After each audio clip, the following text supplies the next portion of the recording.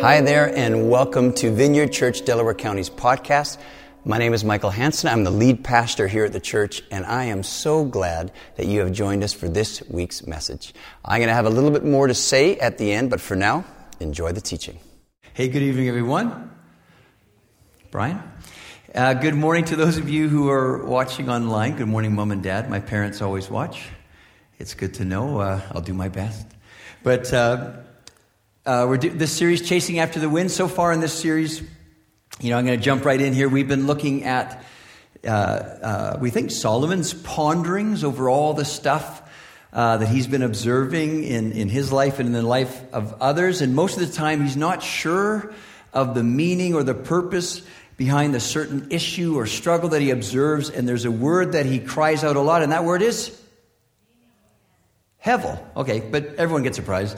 But it's Hevel. The word is like meaningless. I think it's 38 times he says it. Meaningless, vanity, useless, and really more often than not up to this point, we ended at end of chapter 4 last week. If Solomon lands on any solid ground, he uses language like this. A person in this life can do nothing better than just have a good meal, have an appropriate drink, and just learn to find satisfaction in their work and in their toil in this life. But as we get into chapter 5, the section we're going to look at this weekend, Solomon, the writer of Ecclesiastes, is called the teacher. Really, in chapter 5, he becomes the preacher. The section we're going to look at is it's strong, it's very clear, there's a lot of conviction in what he's saying. It's a section where it doesn't seem like it's murky for him. It's like he's figured this section out. He really has found like solid ground. And basically what he's saying in the first 7 verses of chapter 5, what we're going to look at is if you want to find purpose and meaning in this life, if you want to live life well from a place of wisdom, then you need to be daily mindful of how small you are and how big God is. That's a theme that runs all through Ecclesiastes. It really runs all through the Bible, from Genesis to Revelations. There's, God is making all these claims about who he is, that he's the creator of the heavens and the earth, that he holds all the stuff we can't even comprehend, galaxy upon galaxy. He holds it all together with just the power of his words. The Bible teaches that, that God claims that he made you. He created you, and he has plans for your life. And if all this is true, and there's so much more that the Bible, the claims of God in the Bible, if it's all true, well, then it really demands a response from us. And according to the Bible, the right response for you and for me is to bow. It's to bow before our Creator. It's to humbly bow before our King. And because of who he is, it's to gladly give him all that we are and all that we have. A.W. Tozer said this: what comes into our minds when we think about God is the most important thing about us. And if God really is who he says that he is, well, then what Solomon said, what we're going to look at this weekend, tonight, and what A.W. Root Beer, just seeing if you're listening, what they're saying is totally true. It's totally foundational to our lives, totally, really foundational to the meaning of life. And so we need to consider what we think, what we believe about who God is. Now you may think, or you may have a question come to your mind, like, well, wait a minute, if God really is who he says he is, if he is so big, and if he made us, and as his creations, if we are so small, well then, shouldn't we naturally think correctly about who God is? Shouldn't we be born knowing his greatness if he's our maker? I think that's a fair question. So to answer that, we go back to the very beginning of the Bible, Genesis 1. In the beginning, God created the heavens and the earth. God, he creates everything. He creates male and female, Adam and Eve, and he creates this beautiful, beautiful garden, the Garden of Eden. And in the Garden of Eden, everything is perfect. Everything is right. It was clear in the Garden of Eden about who God was. God is lovingly large and in charge. And it was very clear about who we were as humans, that we are small and very dependent on him and under his wonderful care and his wonderful protection.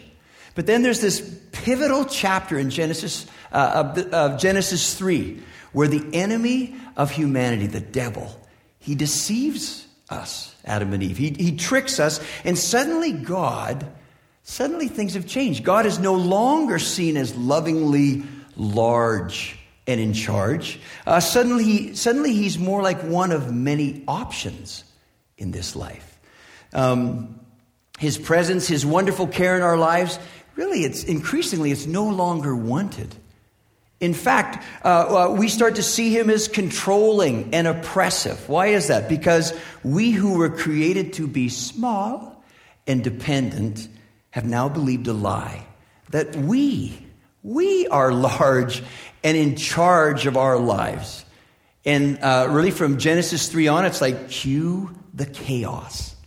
So typically in our sermons here at VCDC, our hope is that you would be lifted up by the love of God and the truth of God. Well, my goal this evening is to do the opposite of that. And I don't mean I want to tear you down. I don't mean that. But what I mean is that you would consider just how you see God.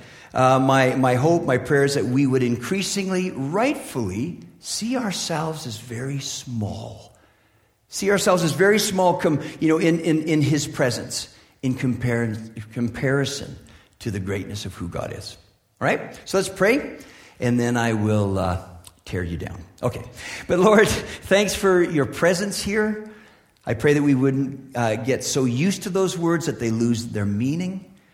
But I pray that you would awaken us in a fresh way tonight as we gather. I pray for those who are watching online, Lord, that you would come close to them. You would awaken them to your presence. We ask that you would come and do what you want to do. We just welcome you here. In Jesus' name, amen. Okay, if you've got a Bible, you can turn to Ecclesiastes chapter 5. Shorter passage this evening. We're going to start in verse 1, and it'll also be on the screens. Here's what it says. Solomon said this. He said, "Guard your steps when you go to the house of God. Go near to listen rather than to offer the sacrifice of fools who do not know that they do wrong. Do not be quick with your mouth. Do not be hasty in your heart to utter anything before God. God is in heaven and you are on earth, so let your words be few. A dream comes when there are many cares, and many words mark the speech of a fool. When you make a vow to God, do not delay to fulfill it. He has no pleasure in fools. Fulfill your vow. It is better not to make a vow than to make one and not fulfill it. Do not let your mouth lead you into sin, and do not protest to the temple messenger, 'My vow was a mistake.' Why should God be angry at what you say and destroy the work of your hands? Much dreaming and many words are meaningless, are hevel. Therefore, stand in awe of God." Now, like I said in my intro, Solomon is he's preaching here. This is super strong. This is very clear language. It's basically saying, hey.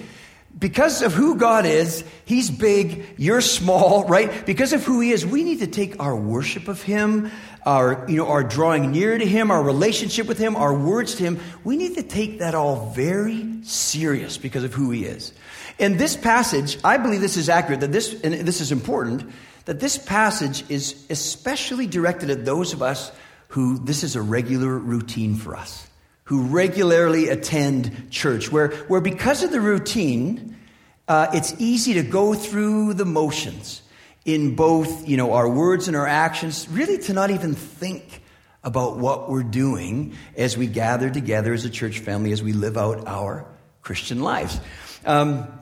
Remember, Solomon is writing Ecclesiastes from a place of observing himself and others going through all the stuff of life. And Solomon, when we talk about the house of God, what I read a little earlier, Solomon would have been very familiar with the gathering and activities of God's people at the house of God. And he was referring to the temple when he said that. Remember, it was Solomon who God chose to build the temple in Jerusalem in the first place. To build this place where God, literally this touchdown point on earth where God would meet with his people. And more accurately, where he would meet with the high priest once a year, and and they had the room, the holy of holies, the place where the Jews, where they would come to fulfill and offer the many sacrifices that God had taught them through Moses. And Solomon was very aware of just the uniqueness and just how awesome the temple was. And he was aware that it was because he was, basically the one who built it or oversaw the building. He was aware that it was built in such a way that it was meant to stir awe in the hearts of all those who entered it. I did some research, and it's estimated that over 8 million pounds of gold was used in the building of the temple. Because think of, if you read it, there's all this stuff is overlaid with gold. 76 million pounds of silver, again, these are estimates, was used. The total cost of gold and silver in today's numbers, over $216 billion. And we're not talking Canadian. We're talking American dollars. Like it should be like a gasp. But like the walls of the temple rose 10 stories above the ground. And they were made with stones as small as 2 tons or as large as over 500 tons. Solomon was really aware that God's temple was built to show his greatness in your smallness. Right? And if you look out through history, all through history, there's been cathedrals all over the world that have been built, places of worship that have been built for this very fact, like to show his greatness and to show our smallness. Like, let's look at this first picture. This is the famous cathedral. That's Notre Dame in Paris, right? I mean, you walk into that and it would be awesome. This is my favorite. The next one, this is St. Basil's in Moscow. It's like, or is it in Disney World? I'm not sure, but it really has a cool, it looks beautiful. This one's closer to home. This is St. Patrick's Cathedral in New York City. It's the stunning building. And this cathedral is even closer to home. There you go. Okay. All right. So Solomon starts chapter 5 with, he says this. He says, now guard your steps when you go to the temple. Guard your steps when you go to the house of God. Go near to listen rather than to offer the sacrifice of fools who do not know that they do wrong. Do not be quick with your mouth. Do not be hasty in your heart to utter anything before God. God is in heaven and you are on earth, so let your words be few. A dream comes when there are many cares, and many words mark the speech of a fool. Again, Solomon was built the original temple, and he knew how awesome it was. And I mean, he would have, he would have been able to observe the actual people who would have entered the temple, who would have walked up the steps. He would have seen the awe-filled expressions as they entered into these mighty gates and into the temple. And isn't it true that there's something about an awesome historical place that the effect it has on you, it stirs your heart, it stirs your emotions, and it shuts your mouth? Have you ever been in a place like that? And it takes a really awesome place to shut my mouth. But where if you do say anything, it would be like, ooh, or wow, if you say anything. Like, here's a little infomercial. Next April, Helen and I are going to be leading a trip to Israel, a pilgrimage to Israel. We have a few spots open if you're interested in that. But I mention it because when we go to Israel, and we've been there once, it's almost 2 weeks of going into places that stir your heart, stir your emotions, and shut your mouth. Where there's some places that we went to where I didn't even want to talk, because there was such a sense of awe and such a sense of being really small.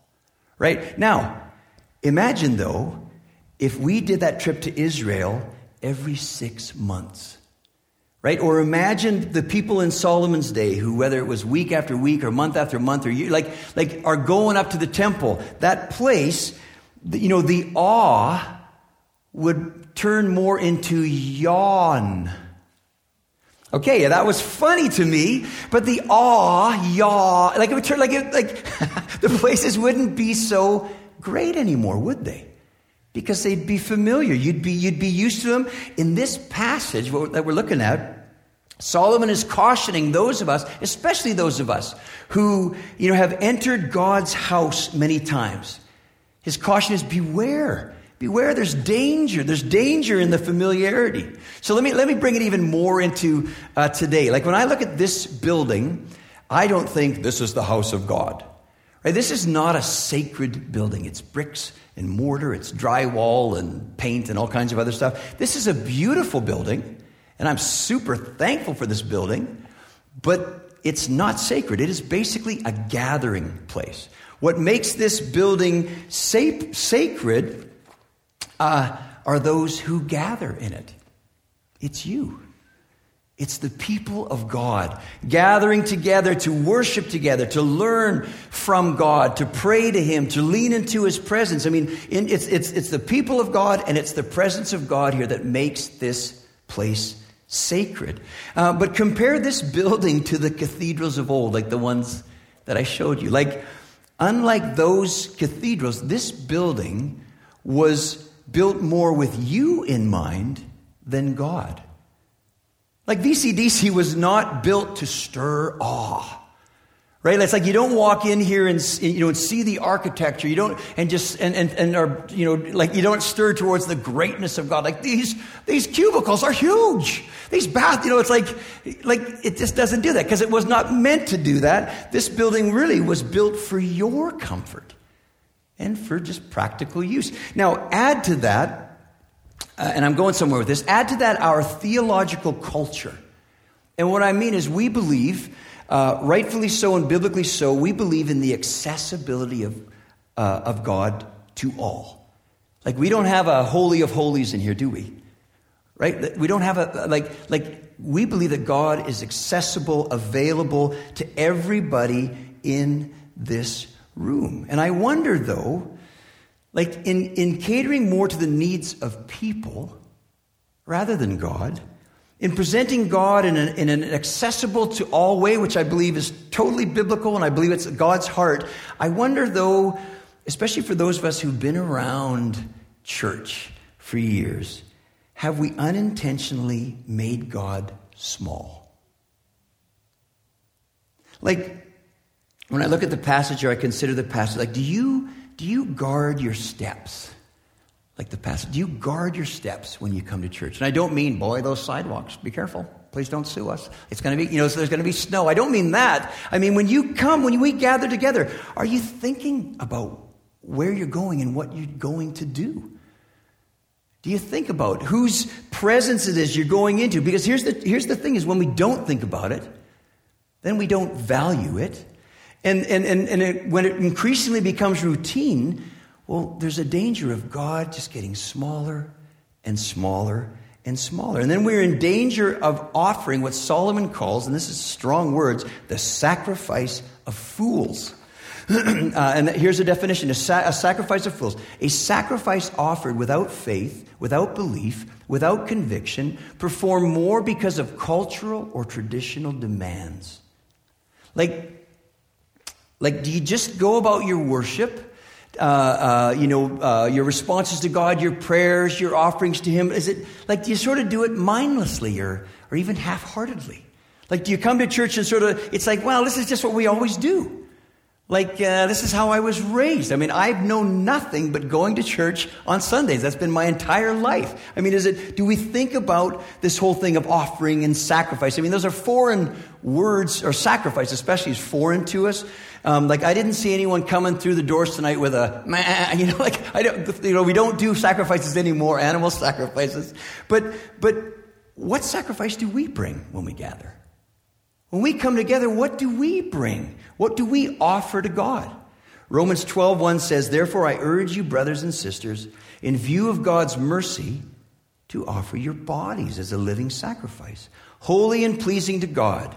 This is your true and proper worship." When's the last time you thought about that? Like our sacrifice, our offering, what we bring to God is ourselves.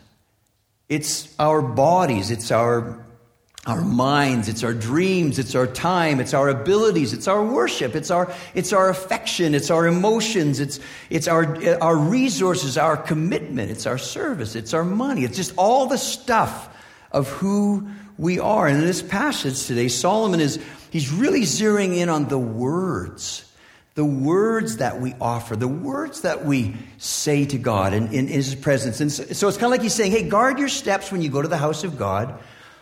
Go to listen rather than mindlessly, without taking serious, without thinking before you speak, without being mindful of whose presence you're in, to just start going through the church motions. We sang one song already. We're going to sing some more. How much do you think about what you're singing? Because really, your song, it's more than a song. It's basically a prayer to God. I remember, I think many of you were here, actually, years ago, Phil Strout. Remember Phil Strout? He's the national leader for the Vineyard. He was here, and in those days, I remember we were doing a song that was really popular called Lay Me Down. Right? Remember that song, Lay Me Down? The chorus goes like this.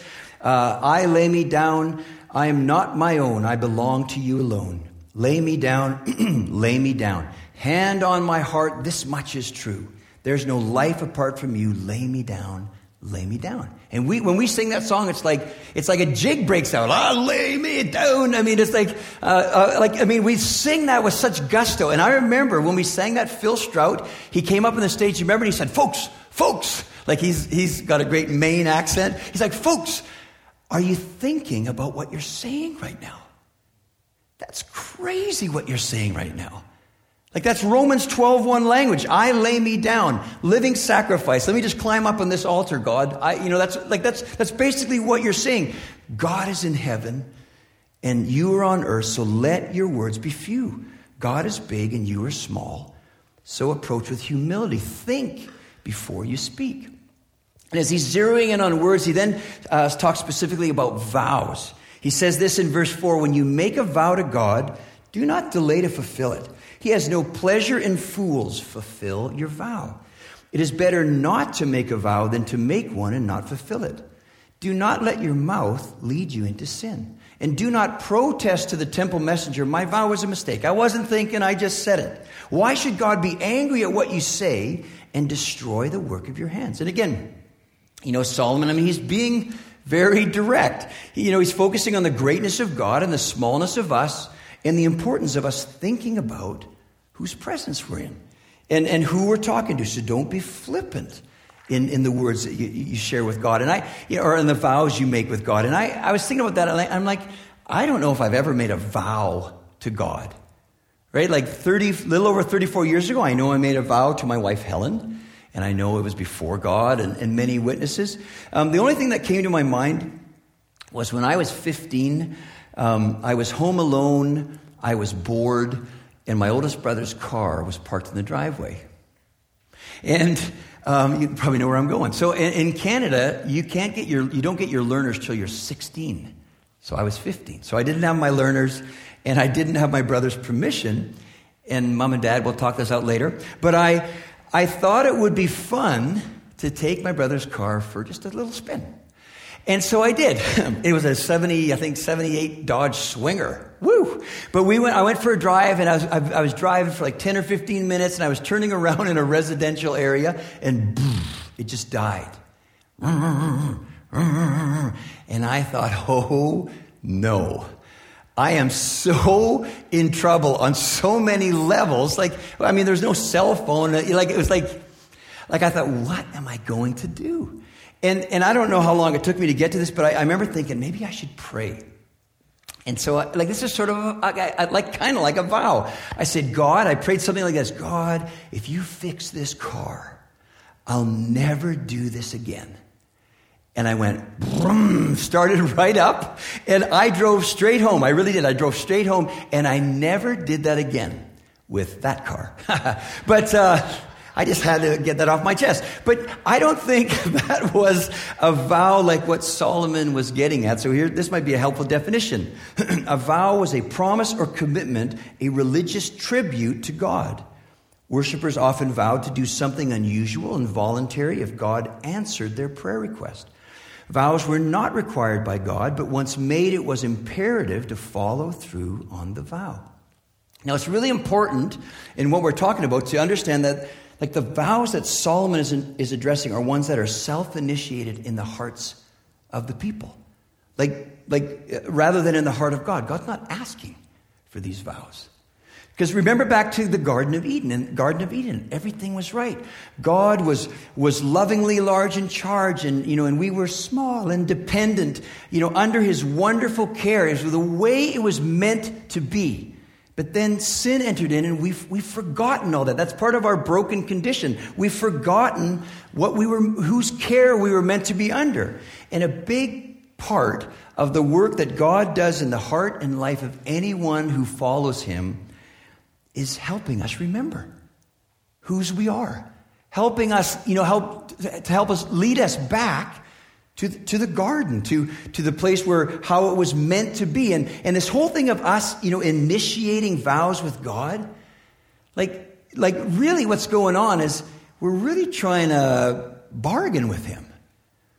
Like really, it's like we're sort of like trying to earn his activity in our lives. Like, okay, God, hey, if I do this, then you do that, okay? Or if you do that, then I'll do this. And it's kind of like, God, let's make a deal, God. But God's like, whoa, wait a minute.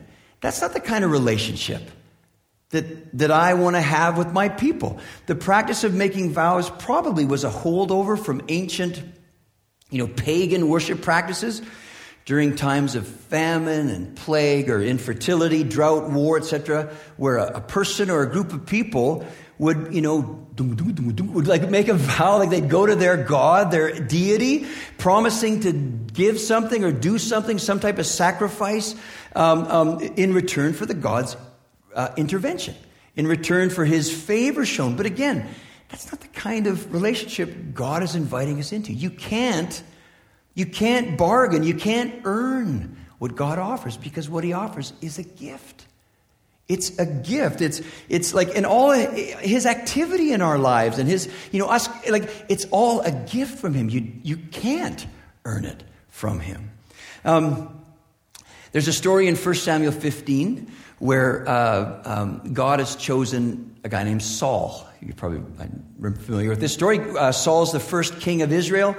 And one of the things that we really quickly see in the character of Saul is that Saul sees God as small and not as large. And what I mean by that is this: when God speaks to Saul, and in his life it was through this amazing guy named Samuel, through the prophet Samuel.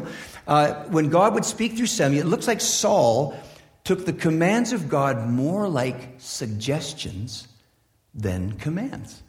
And in 1 Samuel 15, there's a story where, God speaks to Samuel. Samuel goes to Saul and he says, Saul, God wants you to go to that people group over there, the Amalekites, and he wants you to wipe them out, Saul.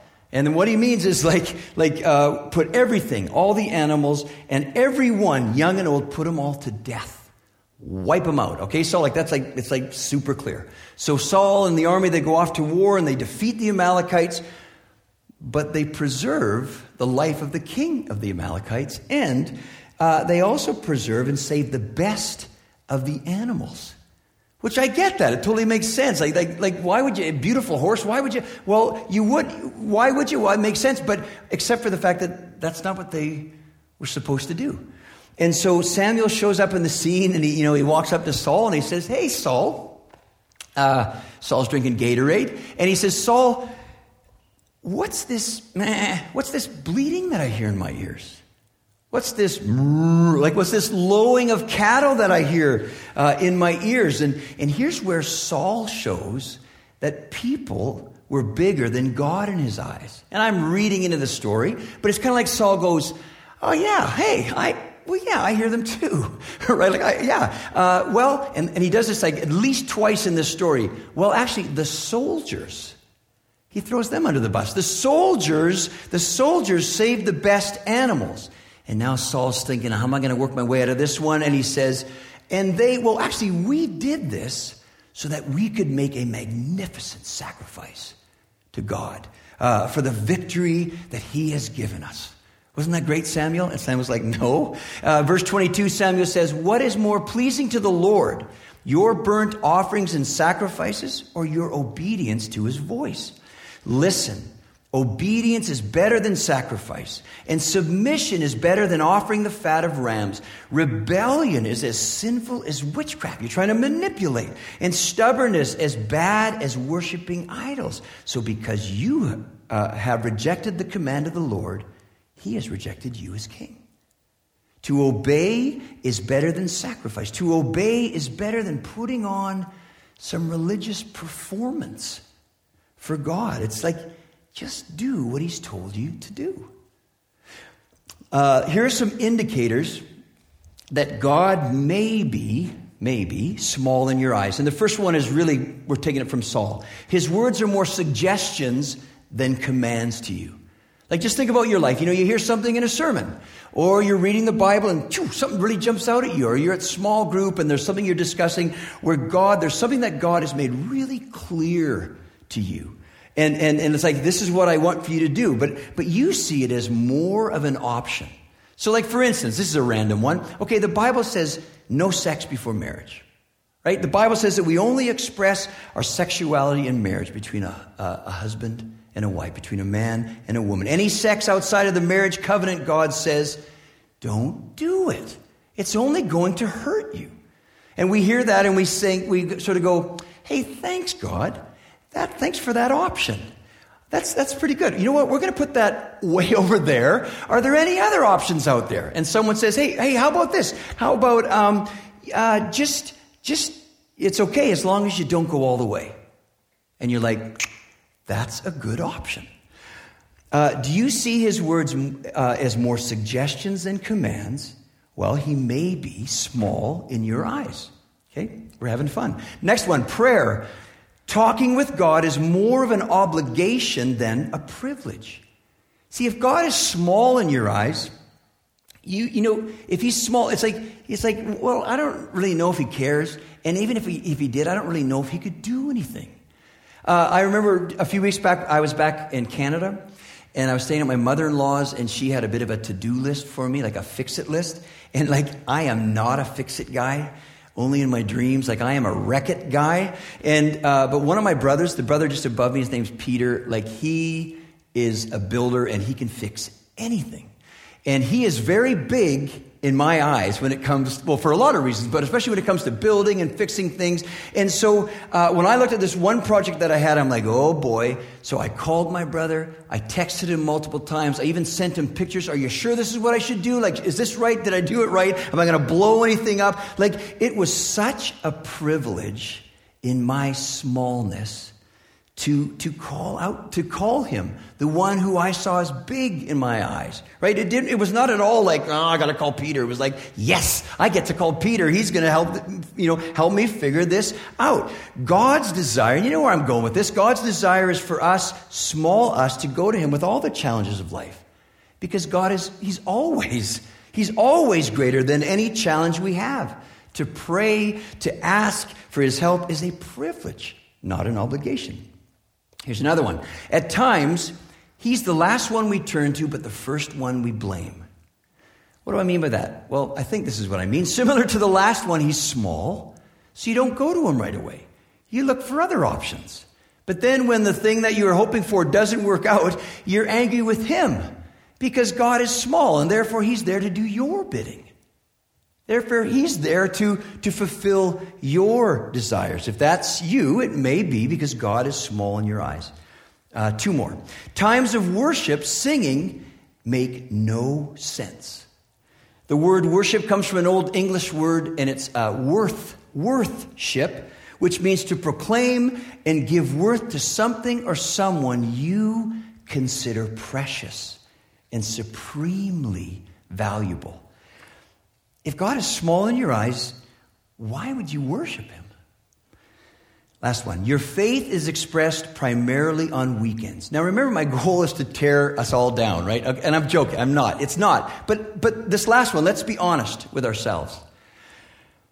If the only time that I think about God or worship him or talk to him or just consider who he is this hour or a little bit more than an hour on the weekend, well, doesn't that sound like he's more of an option in my life than my king, my savior, my healer, etc.? Could it be because he's small in your eyes?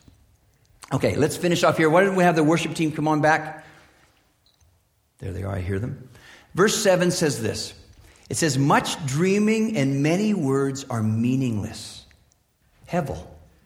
Therefore stand in awe of God. And, I think this is accurate, that in this 7-verse section, it is like a standalone section that Solomon wrote. And I believe in this section, he's using a literary style known as inclusio.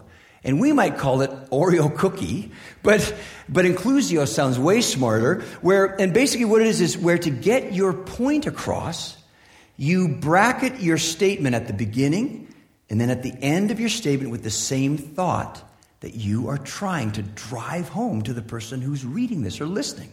So his first line is, guard your steps when you go to the house of God. And then the last line is, therefore, stand in awe of God. And as I read this passage over and over, it's like Solomon is diagnosing a sickness in humanity. The consequences of Genesis 3, that we have forgotten the greatness of God and the smallness of us, of humanity. And we no longer guard our steps when we enter the presence of God. And then in verses 2 through 6, he really goes on to, after diagnosing, he goes on to talk about the symptoms, or like how this shows in our lives. How this sickness shows in our words and our commitments, where we're flippant. We're disrespectful toward God. We're demanding of God. We're distracted in our faith. We're bored, etc. But then after diagnosing the sickness and giving a brief description, basically he gives the cure. He gives the medicine. There's hope. In verse 7 it says, therefore, stand in awe of God. And every time we gather to worship God, every time we pray, every time we turn to God, even in our thoughts, every time we think about God, we have an opportunity to take the prescribed medicine. We have an opportunity to get a glimpse of the greatness of God. Turn your eyes upon Jesus, look full in his wonderful face, and the things of earth will grow strangely small in the light of his glory and grace. Why don't we stand up? We're going to go back into worship, and the team's going to lead us in a song that was written from this text that we looked at tonight. And I just want to encourage us right now as we worship. Right now as we worship, we have an opportunity to take the medicine, to really get a glimpse of the greatness of God. So let me pray for us and then we'll worship. So Lord, I thank you for your presence. I pray, God, that you would open our eyes afresh to the greatness of you. Lord, wherever you're small in our eyes, I pray that you would become very large, lovingly large and in charge. So we welcome you here. In Jesus' name, amen. Let's worship. Well, thanks so much for joining us today. I hope that what you heard has encouraged you in your walk with Jesus. For more information and to contact us, go to vcdc.org. Well, bless you. Have a wonderful week.